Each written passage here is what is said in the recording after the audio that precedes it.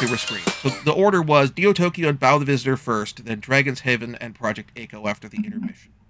I'm going to save Bow the Visitor for last because it's going to be a good transition segue. But Neo Tokyo is an anthology film, basically about an hour-ish in runtime, with segments by Katsuhiro Otomo, Yoshiaki Kawajiri, and Rintaro.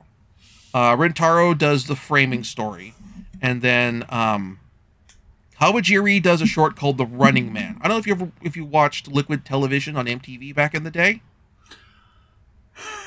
Oh, that takes me back. Would it date me if I said yes?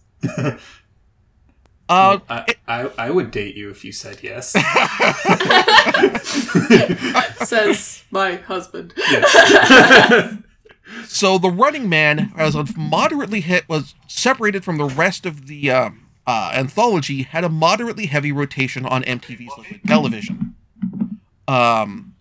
In particular, so this is one about basically a futuristic racing circuit called the Death Circus, where on one night, one of the drivers who's been in it the longest turns out to be a psychic, and he psychically destroys all the other cars on the track before then self-destructing. Like Fury Road plus Akira kind of situation? Kinda.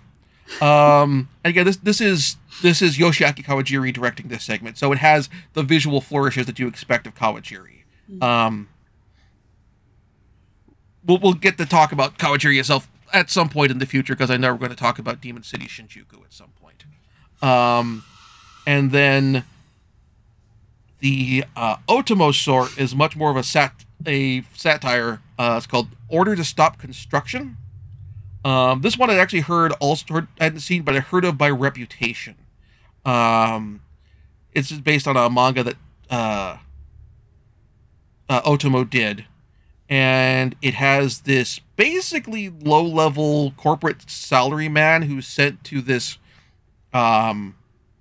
fictional South American country where the company is running this big construction project in the middle of the jungle that's run entirely by robots, and they've lost contact with it, and because the government's been overthrown, they've decided to shut down the project, so the guy's sent to shut it down. Only the robot foreman has taken over the project and decided that absolutely nothing is going to stop the project from proceeding on schedule, even if it's all the robots getting worked to the point of destruction.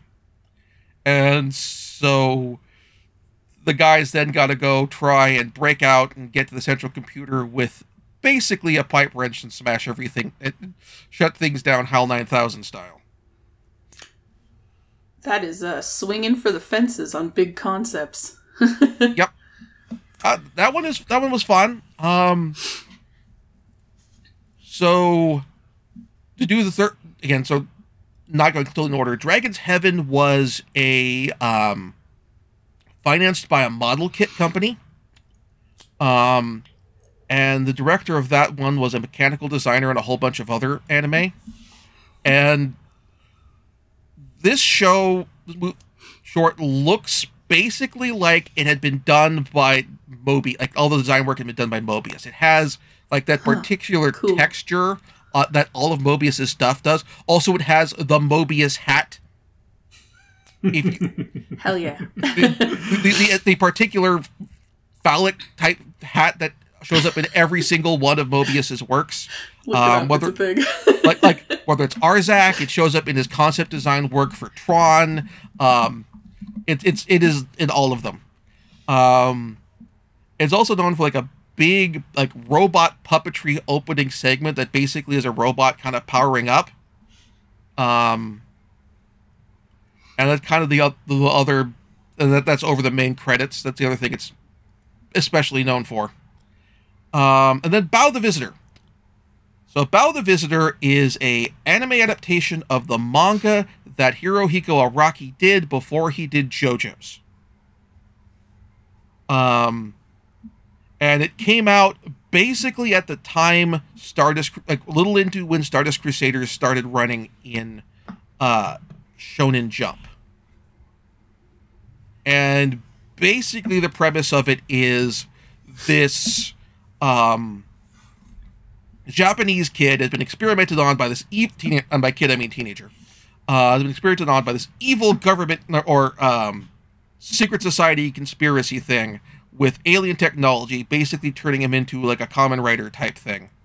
And so he's got this alien parasite in him, and more or less when the plot requires it, he develops new special powers to allow him to spectacularly murder whatever opponent he's going up against. Familiar. And it's like all of the like this is the one which definitely benefited by seeing in a packed house theater, because whenever our main character busts out some new power, the audience just cheered. It's like, oh, and now he pulls out blades from his shoulders. Again, like you definitely see some connection here between this and JoJo's. Like he gets the arm blades that AC/DC has from the Pillar